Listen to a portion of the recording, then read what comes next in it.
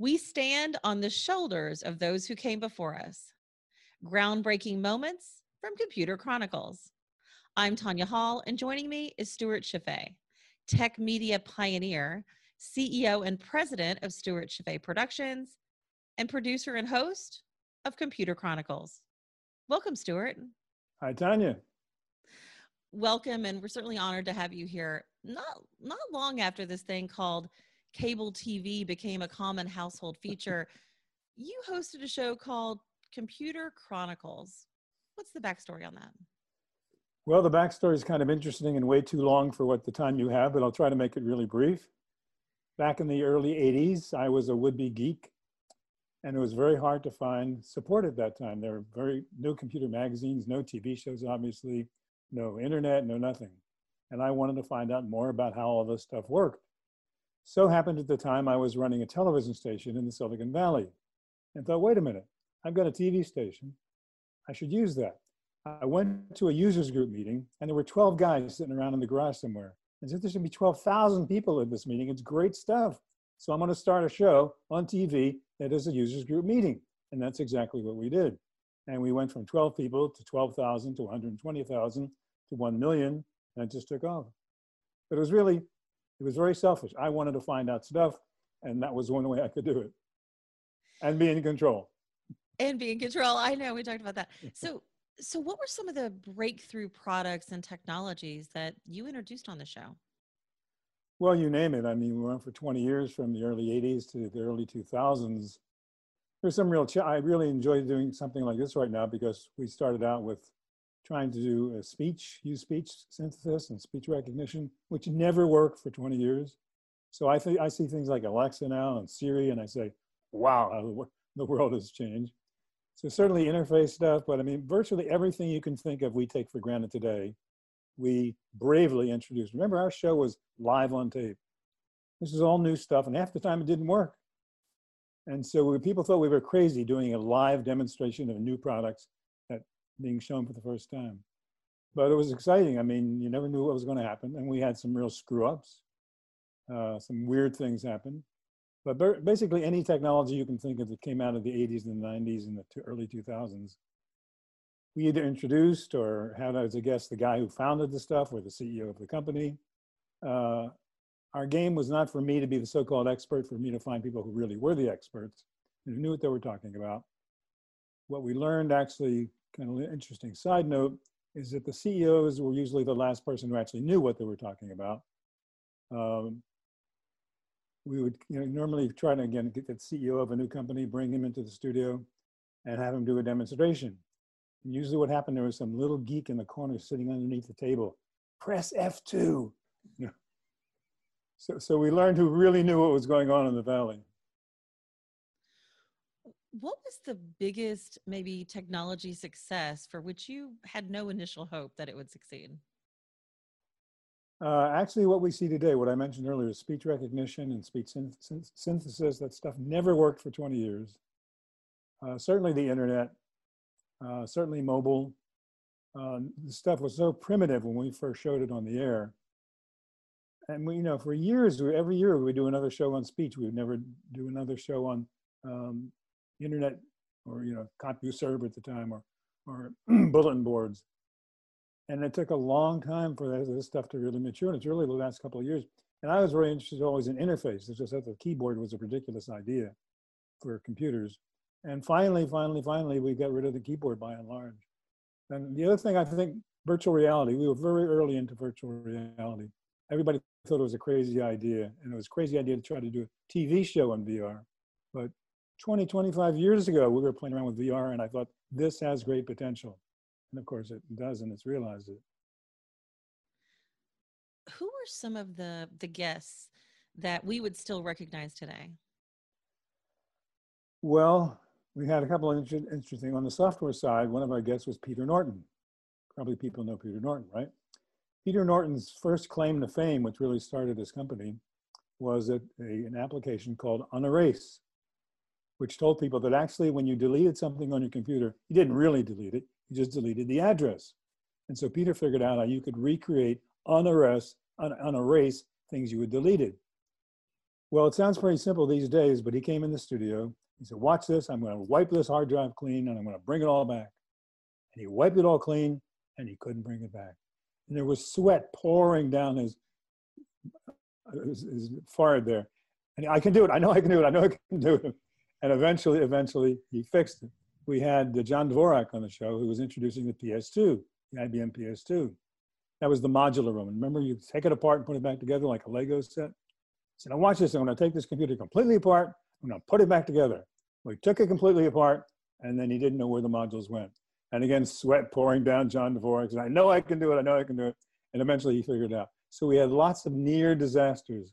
One of the classic ones, we introduced the very first color laser printer on the show by Xerox.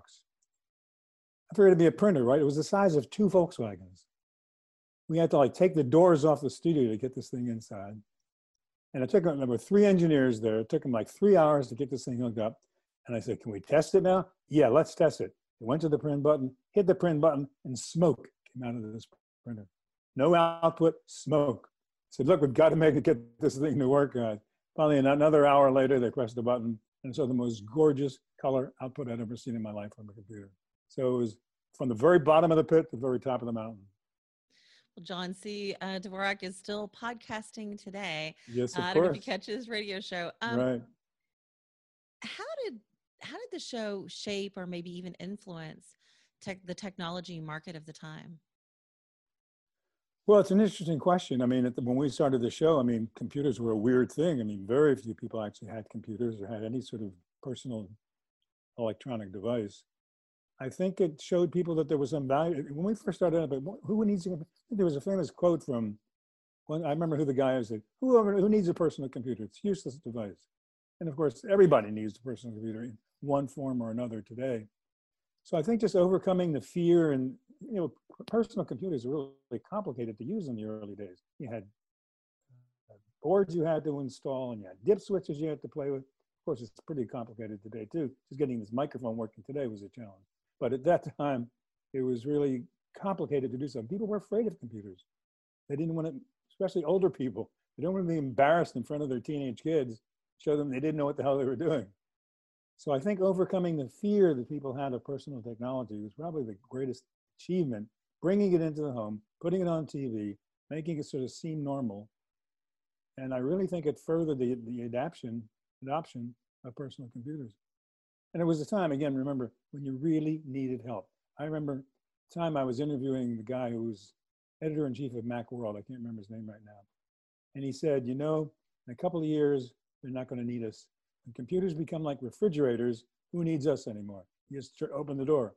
And he was right.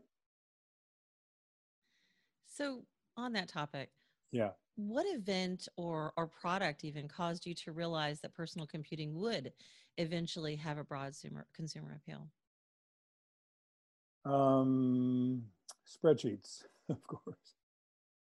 Yeah, I mean, what was the first one? I actually still have the original copy of, what was before Lotus 123? The really first spreadsheet software on Apple II. Name escapes me right now. Anyhow, spreadsheets is the answer. I mean, that was such a powerful tool. A piece of software that lets you do things you simply could not do before. The other thing I think was spectacular is games. Games took you into a world that you could never enter before.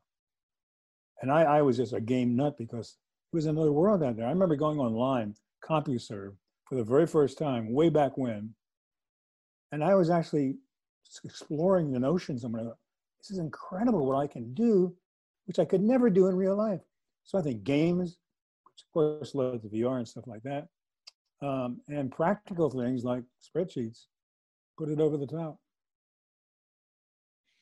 What was your favorite game, Stuart? Oh, that's a good question. I was a big fan of Lemmings, one of my favorite all-time games. One of my favorite games, which doesn't exist anymore in any real form, is called Robot Wars. There's a thing called Robot Wars today, but it's not the same thing. Robot Wars was a robot war game, but you didn't fight and shoot. You programmed your robot. So it was a battle between the software and the robot you designed and the robot the other guy designed. It was brilliant. I loved playing that. It was really not even a game. It was really an educational project. How do you outsmart the other programmer by making a smarter robot that knows when to duck and knows when to shoot? Great game. Doesn't exist anymore. The world has gone past that. I mean, now you got to kill people in every game like that. This was before you killed people. This is when you actually outsmarted people. Well, I have to admit that I use Lotus Notes. So, I mean, I'm going to date myself a little bit there. So was the spreadsheet software VisiCalc? I'm sorry, was it VisiCalc? VisiCalc, got it. VisiCalc. Was that the one? Right. VisiCalc came out on that, and I still have that. Precious. I have that original 5.25-inch disc. Wow. Yeah, and very exciting. Of course, I actually knew the guy who wrote it, and he came on the show and actually introduced this notion of a spreadsheet. And I immediately said, "This is power. I can do stuff other guys can't do." And of course, it worked. Of course, there were lots of competition, and eventually Excel took over.